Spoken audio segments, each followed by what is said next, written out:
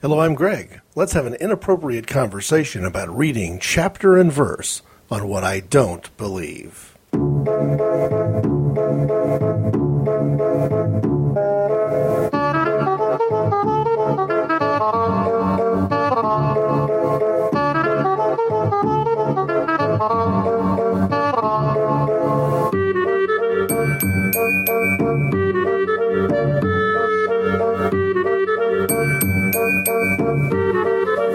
I usually resist, or frankly even resent the idea that beliefs can or should be defined by what they are not.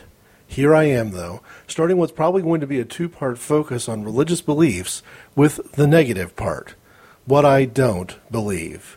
Take two things from that. One, I'm not perfect, and therefore I am not able to consistently practice what I preach.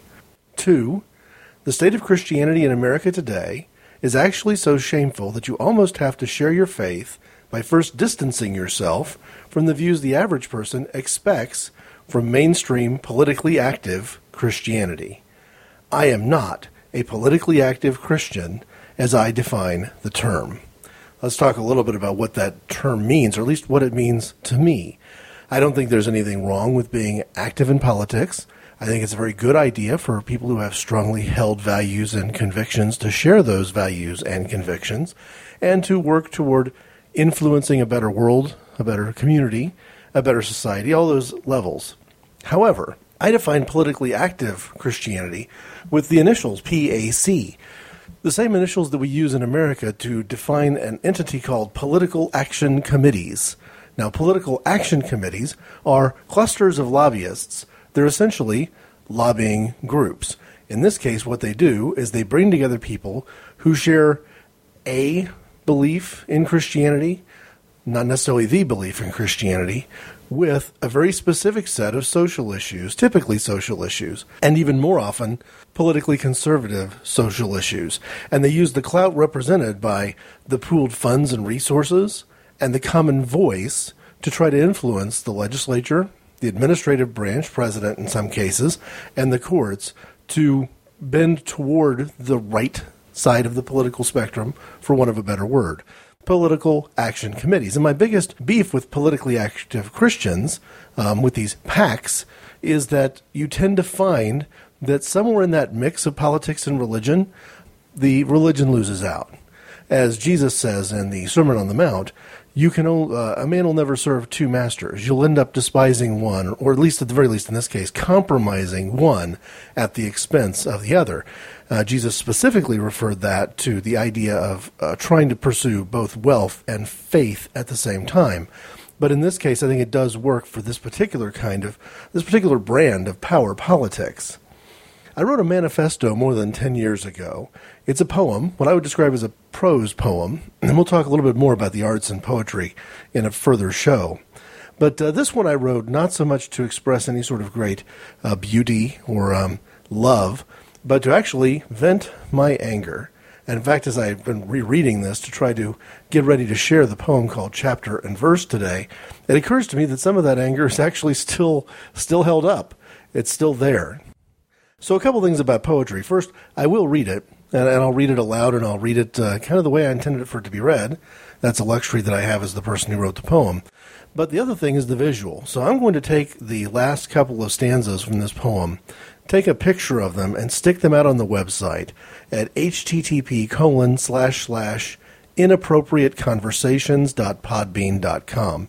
Because I think that as crucial as the poetry reading experience is, sometimes the visual element of a poem is just as important. E. E. Cummings is the obvious example of that. His use or non-use of capitalization and punctuation served a purpose in the way he wrote or transcribed his poetry. And in this case, because the topic that I'm covering is chapter and verse, or the misuse and abuse of Scripture, I think you'll see if you go look at that image kind of why the visual element is a kind of an important part of sharing this particular poem. So here is Chapter and Verse, written September 24th, 1999. Some people can quote chapter and verse, yet don't understand the central themes. They believe in one way to get there, the right way. It is my way. How you arrive becomes more important than whether. For those who can quote chapter and verse, a phrase from Jeremiah can justify great hatred and violence. Never mind what Jesus said, that what is in your heart matters most.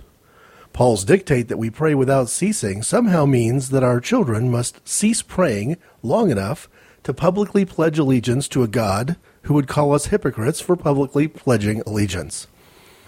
Experts on what the Lord forbids and what the Lord commands have neglected to study the staggering volume of what the Lord allows. Understanding the forgiveness professed by the crucified Christ comes not from looking at "thou shalt not" in his one hand or at "you must" in his other. Rather, such an understanding can be found in the expanse of his loving arms between the guidance of those pierced palms. Chapter and verse clearly state the rule of law about eyes, teeth, and lives. Yet we are unable to construct slogans around God's verdict against Cain. Although God punished some of the sinful with leprosy, Jesus healed those who professed their faith. Now many of the faithful, in the name of the Lord, oppose finding a cure to heal the lepers in our society. After all, a plague may be God's way of punishing the sodomites. Of course, there are chapters and verses about forgiveness, too. We should forgive adultery and consorting with prostitutes, as long as the fornication was heterosexually oriented. We should forgive nonprofit fundraisers who embezzle money donated from the slim savings of the fixed-income faithful, as if getting rich off a nonprofit venture is more acceptable than getting rich off a commercial enterprise. We should forgive those who take the Lord's name in vain by twisting his words into political slogans, provided those slogans do not include, heaven forbid, profanity. While we are expected to forgive several select sins, somehow there are some we cannot. Those who would cite chapter and verse, it would seem, can forgive adultery, but not bearing false witness against a neighbor. They can forgive those who place the Lord of politics before God, but cannot accept that Jesus meant more than a single narrow avenue when he directed, "through me." Is the reach of Christ's arm so limited that only the my way of those who quote chapter and verse leads to his kingdom? At times, they remember passages inexplicably omitted from the biblical canon, like the moment when the shepherd tells the lost sheep it is unwelcome in the flock unless it vows ne'er to stray again, like the third epistle to Corinth, where Paul warns that those who study the letters of Apollos or Peter are doomed to eternal damnation, like the epilogue to St. John the Divine's Revelation, where Jesus grants that we will no longer need to turn the other cheek after 2,000 years, when we must cast the first of several stones in response to pressing social issues. Once adherents to these new scriptures would have been scorned as heretics. Now, those who cite non-existent chapters and verses take an inquisitional tone toward all critics of their conveniently composed dogma. What do we call those people who do not sift through Scripture seeking justifications? Are they not believers too, even without the bookmarks? It is a fair question, because often enough what these believers know collides with the teachings of those who would quote chapter and verse.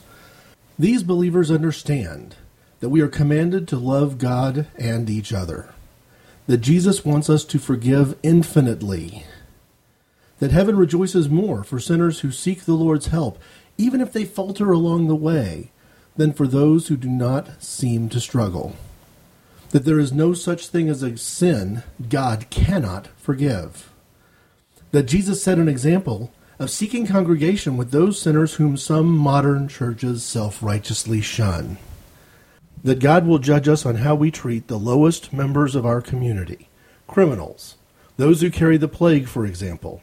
In fact, Jesus said that what we do for the least is what we do for him. He is, we are told, the sick, the prisoner, the homeless. That the Lord is not interested in our public displays of affection, even from an endearing classroom full of children.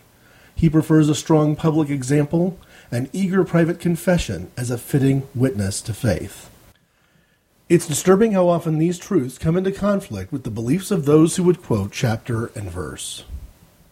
The last thing God reveals to us in the canonical Bible is a warning not to petition or delete sections of the Word, nor to add any new dogma. You will rarely hear anyone cite that chapter and verse. One possible explanation is that some believers struggle with the Lord's warning because they truly wish for more. Through all the chapters and verses they favor, they wish Jesus had said more, or anything, for that matter, about modern matters burning in the hearts of the heretics. In some cases, Jesus simply said too much. Making unfortunate uses of must and must not, the Lord did not leave enough room for hatred, intolerance, and violence. A lack of faith evident in modern times is often decried by those who wish to cite chapters and verses never written into Scripture. Their evidence? No posted commandments in the courthouse, mangers at the mayor's office, Bible readings to begin the school day. Where is their faith? They are so certain that the providence of God will be denied if a nativity scene is placed across the street on private property, rather than in front of City Hall. Many of these evangelists warn that God's will cannot be done unless it is done their way. These fears of the faithless will not convert anyone. Believers with true faith know the righteousness of the Lord will reign on either side of the street. This true faith, an intuitive knowledge of God, is self-evident without slogans. Believers who know God do not need to cite select chapters and verses, and they do not wish for new verses that Jesus warned us to ignore. The true will of God is written between the lines. Hi, I'm Tony Pucci, and I lost my sister Jenny to ALS. Songs for Jenny is a charity CD for ALS patient care and research. Otherwise known as Lou Gehrig's disease, ALS is a disease without a cure. The Songs for Jenny CD features my music along with guest vocalists from around the world. All proceeds from the sale of the Songs for Jenny CD will be donated to the ALS Association of America, Minnesota chapter. To find out more and to purchase the CD, please visit www.songsforjenny.com. Okay, I refer to the poem chapter and verse as a manifesto on what I don't believe. There's a few things in here that are perhaps worth highlighting. First off, I took a pen and paper and started to make some quick notes just on the very first stanza, the first of 5 stanzas, and quickly got myself to a dozen biblical references, meaning if called upon to cite chapter and verse against this very poem, I can easily do it. It's not difficult, it's not a struggle. But then I thought to myself, well, that would really be sending the wrong message, wouldn't it? It's enough to be aware of the truth, even if you can't necessarily provide all the footnotes. And for me, it's enough that I know that I can provide the footnotes. Doesn't mean I have to do it. However, just to clarify a few things. In the violent wing of the anti-abortion movement, the first chapter in the book of Jeremiah, the prophecy, provides a key scripture verse for them. It refers to God knowing Jeremiah before Jeremiah was even conceived. Psalm 139 is also a powerful scripture, and I mean that in a good way, because I'm among those who believe that in God's mind, I existed before my earthly existence began, and that my relationship will follow after death. I don't want to get ahead into the part of this where I want to talk about what I do believe, but there's nothing wrong with the first chapter of Jeremiah. There's nothing wrong with Psalm 139. There is, however, something wrong with people using that scripture as justification to shoot doctors, blockade clinics, blow up people's cars, stuff like that. And that, unfortunately, is the usage that this verse has been given. One of my favorite verses in the entire Bible, and in fact my favorite section of the Bible, is probably the Sermon on the Mount, Matthew chapters 5, 6, and 7. And in chapter 6, the very first part of it, Jesus talks very directly and very plainly about what he expects from us when it comes to prayer, what he expects from us when it comes to fasting, what he expects from us when it comes to almsgiving or giving to charity. And in each case, what Jesus says is, you need to do this in a way that doesn't draw attention to yourself. You need to do this in a way where you're not collecting the hypocritical reward of adulation. And the bottom line is that the way we handle prayer today, especially when you look at most of the public prayer movement, the public prayer movement has a lot to do with being seen publicly praying.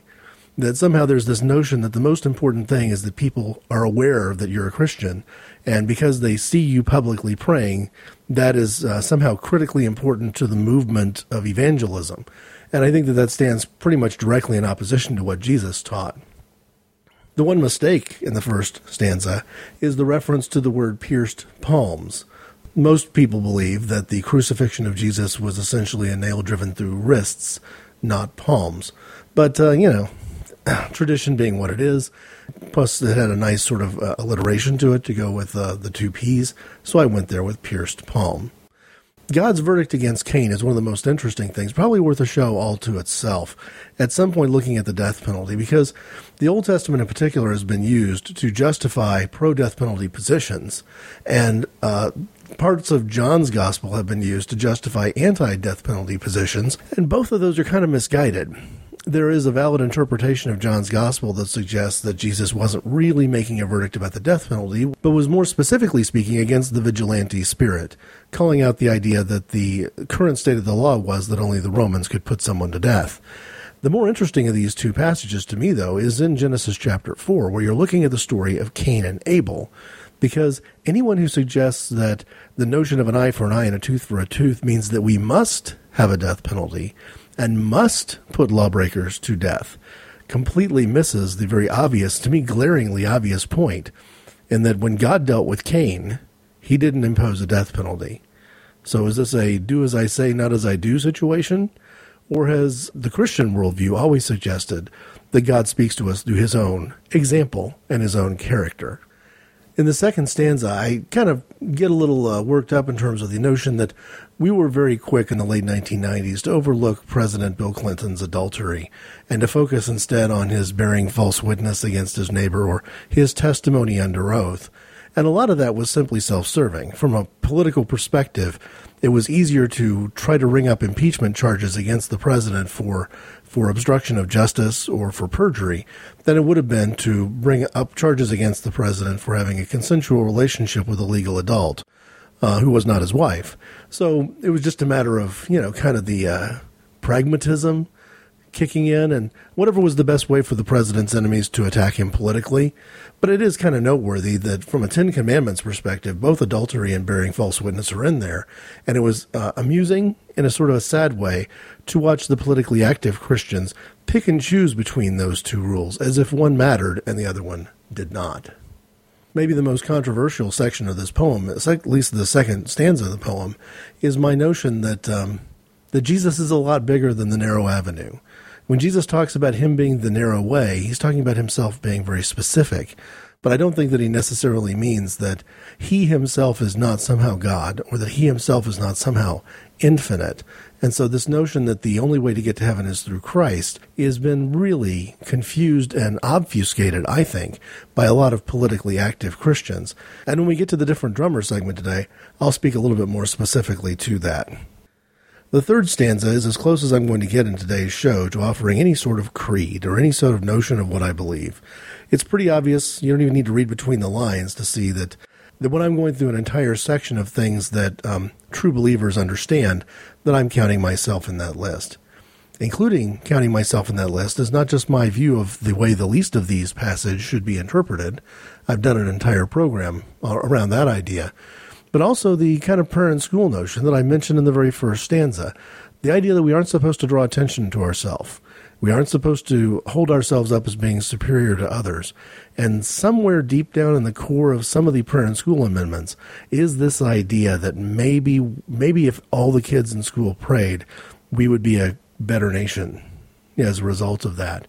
When we're not necessarily teaching these kids what a prayer relationship is like, how Jesus taught prayer to be done doesn't come up in the conversation. And finally, between the last two stanzas, at the end of the fourth and the beginning of the fifth, is this notion that the righteousness of the Lord will reign on either side of the street. It is very consistent with biblical prophecy that at the final moment of judgment, every knee will bow. That Jesus doesn't want us taking over the halls of government and presuming to reign in his stead. The book of Revelations is pretty clear that he's going to take care of himself, and he's going to take care of himself in a mighty impressive way.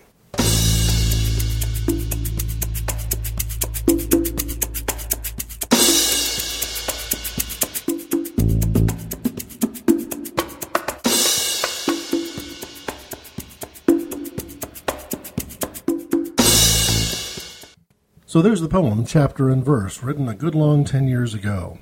I now want to dive right into a different drummer, and this week's entry will not be a surprise to anyone. C.S. Lewis. I'd mentioned his nonfiction work before in previous episodes, and have no doubt that I will mention him again in the future. But I do draw a distinction between the fiction and nonfiction of C.S. Lewis. If you have a negative impression of Lewis based on his fantasy literature, then frankly, you're missing his most important work. Note how strongly I believe that there's a difference between the words popular and important. Beyond any doubt, Lewis's fantasy literature for children is his most popular, but I view his nonfiction work as by far the more important. This is not to dismiss The Lion, the Witch, and the Wardrobe and any of the other Chronicles of Narnia. It's simply to say that for me personally, I'm citing C.S. Lewis as a different drummer because of the words that he spoke at a critical time in modern world history, words that he meant to be taken as fact and quite seriously. C.S. Lewis could make some claims that I can't make. His journey to Christianity included a pass through atheism. I spent a lot of time in my high school and college years thinking very deeply and thinking very seriously about these questions of religion, but at no point did I ever openly disbelieve. I'll take the time at some point to talk about my belief experiences, but I don't want to do that here, because C.S. Lewis addressed these issues not so much from, here's my personal experience of God, and therefore I'm here to tell you that God is real. Instead, he took an intellectual course. If there's one book that I probably have read more than any other book, aside from perhaps the Bible, although it's impossible to talk about having read the entire Bible that many times, but if you set the Bible aside as being, first off, a collection of several books, and say, outside of that realm, certainly in the area of religious studies, but perhaps even overall, Mere Christianity by C.S. Lewis is one that has really meant a great deal to me. I like its almost conversational tone. More, I like the fact that that tone of voice in the writing is there because the chapters in the book were originally written as radio addresses to provide encouragement to England during World War II at the height of the German bombings. So, he was given the opportunity to speak on the BBC and to speak intentionally about Christianity itself and religious belief. And he did so in a way that was both argumentative and compelling at the same time. There's just a couple of passages I want to cite from Mere Christianity, and then I'm going to expand my scope just ever so slightly so that this doesn't turn into a quote fest. But at the church that I attend, we've recently had a very heated set of discussions going on for a couple of years now about the mode of worship, whether we should continue to worship in a very traditional sort of Anglican way, or whether we should expand that, sort of throw that off a little bit, get very experimental, and go with a contemporary form of music in the worship service and a contemporary approach to worship that we know for a fact resonates with the youth and with the college-age people that we do ministry with, kind of in ministry partnership out in the greater community. And it really became a very heated, very divisive issue. And one of the things that I kind of held fast to get me through that time of conflict and to offer, hopefully, words of wisdom and encouragement to other people comes from the very preface to Mere Christianity, where the kind of the end of that introductory segment, C.S. Lewis discusses the different types of belief, the different denominations. And I think it's probably right and appropriate that most people who are Christian or Protestant Christians deeply regret on some level how many different denominations there are. It doesn't serve a good biblical purpose. It certainly can't make the Lord happy. But C.S. Lewis addresses that by saying, hey, you know what, when it comes to Christianity, you almost have to think of it as being a great hall. And in this great hall, there are many rooms. And the rooms are not decorated in the same way. They don't have the same kind of furnishings. And it's improper to speak of one room being better than another. They're merely different. And through that, it kind of led me to use the words of somebody much older and wiser than I am to say, listen, we can get through this conflict we're having. We can find the right answer, whether it be that we have two services, whether it be that we try to mix together into one very big service with kind of a combination of all these elements, because we know from the guidance of somebody who lived through 2 world wars and spoke during the second of them, that it's not a problem if 2 different people worship in completely different ways. It's really only a problem if one person tries to stop the other person from worshiping altogether. So I found those words to be very inspiring. In the poem Chapter and Verse, I have a segment where I talk about the exclusive claim of Christ, that no one comes to the Father but by me. That is Jesus speaking in John chapter 14, verse 6. It is one of the most abused verses in all of Scripture, in my mind. And C.S. Lewis answers the question posed by that much better than I could. So first, let me talk about the question. What is the question? There are some who say that because of this verse, no one comes to the Father but by me, Jesus is saying that no one else in the history of the world who has ever lived, who is not a Christian, is going to heaven. And no one in the future history of the world who does not convert to Christianity, get baptized, take communion, recite special prayers, is going to get into heaven. And C.S. Lewis openly challenges that idea. He openly challenges it in the book Mere Christianity, speaking on behalf of Christianity from a theological perspective to England and later to the entire world. He says this: "We do know that no person can be saved except through Christ. We do not know that only those who know him can be saved by him." Perhaps my biggest issue from a chapter and verse perspective, my number one problem with the faith today, the number one thing I don't believe, is that I don't believe that I have a pocket-sized God to worship. I don't believe that I've got something up on Jesus, that I've got some rules that were laid down in Scripture that he has to follow. I don't believe that I have a starring role to play in anybody else's salvation. I don't believe that there are any magic words. Here's what I believe instead. I believe that the Bible is accurate, that this verse is accurate, and that Jesus was telling the truth when he told his disciples, "No one comes to the Father except by me." But let's listen again to C.S. Lewis's quote here. "We do know that no one can be saved except through Christ. We do not know that only those who know him can be saved by him." I disagree openly and aggressively with anyone who tells me that we know Mahatma Gandhi cannot have been saved, and that we know this because he was Hindu and not Christian. That puts the handcuffs on Jesus Christ. Jesus, as God, can do whatever he wants to do. Can he save someone who didn't even know him? Absolutely. Will he? That's his question to answer, not my question to answer. These are the kinds of questions that are raised, and I think answered quite well, in Mere Christianity. I don't agree with all the concepts that C.S. Lewis introduced in those broadcasts and in that book, but it's a lot of fun engaging him in those ideas, even when I don't end up on the same page with him. That isn't the only nonfiction book. It's the one that I'm going to start with. But to offer just a couple of other quotes, just to kind of put the other ideas out there to say, hey, again, if you've never tried the nonfiction of C.S. Lewis, there's good reasons to go there. First off, they're relatively short. Second off, they're packed with ideas. And third, they raise questions that linger beyond the initial reading. In one of his other books, The Great Divorce, there's a quote that I want to share with you. I'll just read it and then I'll talk about it. "There have been men before who got so interested in proving the existence of God that they came to care nothing for God himself, as if the good Lord had nothing to do but to exist. There have been some who were so preoccupied with spreading Christianity that they never gave a thought to Christ." This is, of course, the risk that you get when you take an intellectual approach to Christianity, to Jesus himself, to the gospel message. But it's also the problem that you get when the number one goal of perhaps televangelists and other, types of evangelists, politically active Christians, is counting the number of people that they have quote-unquote saved. True Christianity doesn't believe that men save men. It doesn't believe that humans save humans. True Christianity believes that it is Christ who saves. And it's very easy to see how people can get off that path. So that's a quote from his book, The Great Divorce.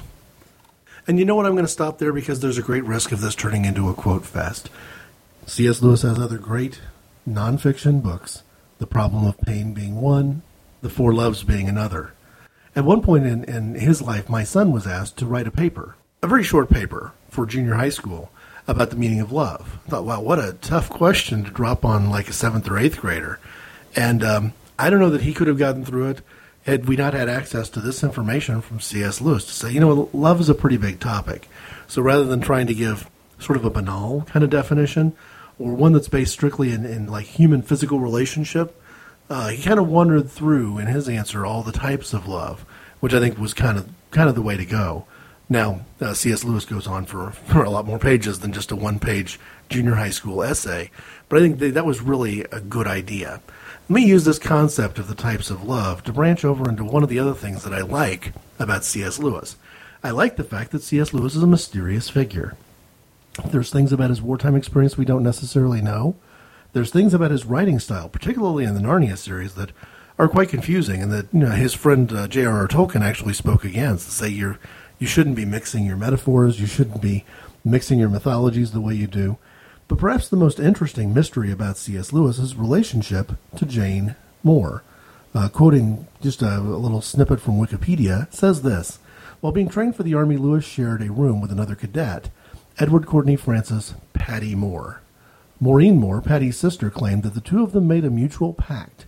This is during the First World War, that if either one of them died, the survivor would take care of both of their families. Patty was killed in action in 1918, and Lewis kept his promise. Patty had earlier introduced Lewis to his mother, Jane King Moore, and the friendship between them quickly sprang up. Lewis, who was 18 years old when they met, and Jane, who was 45, started a friendship, and his friendship with Mrs. Moore was particularly important to Lewis while he was recovering from his wounds in the hospital. His father didn't even visit C.S. Lewis during that time. The mystery here is whether the long relationship between the two was sexual, whether it was mother-son, whether it was friendship, or whether it was sexual. And the truth is, we don't know the answer to that question. Part of the reason that this resonates with me in a powerful way is I'm not 100% sure that I even believe that the question is crucial in any way. Sometimes I'm tempted to say that particular question isn't even appropriate.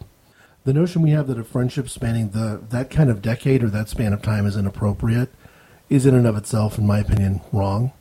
The idea that we have that they couldn't have a platonic friendship because she was female and he was male and she was identified as being a handsome woman, which would have been the description that would have probably been offered up about her at the time, is also, in my mind, inappropriate and wrong.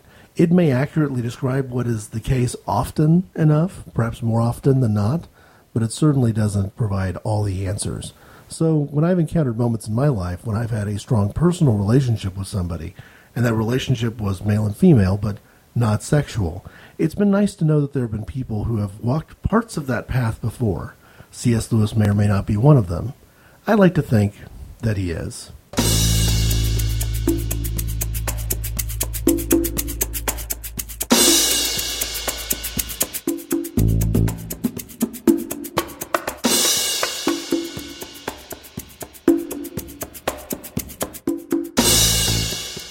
Okay, so as you can see, for both personal and intellectual reasons, C.S. Lewis is a pretty important different drummer for me. If you'd like to put some dialogue into this conversation yourself, I can be reached at ic_greg@hotmail.com. I'll be back next week with another perspective on religious belief. This time, instead of focusing on the things that I don't believe and the things that make me angry, I'm going to try my best to talk, at least somewhat more detailed than I have before, about the things that I actually do believe. Until then, thanks for listening.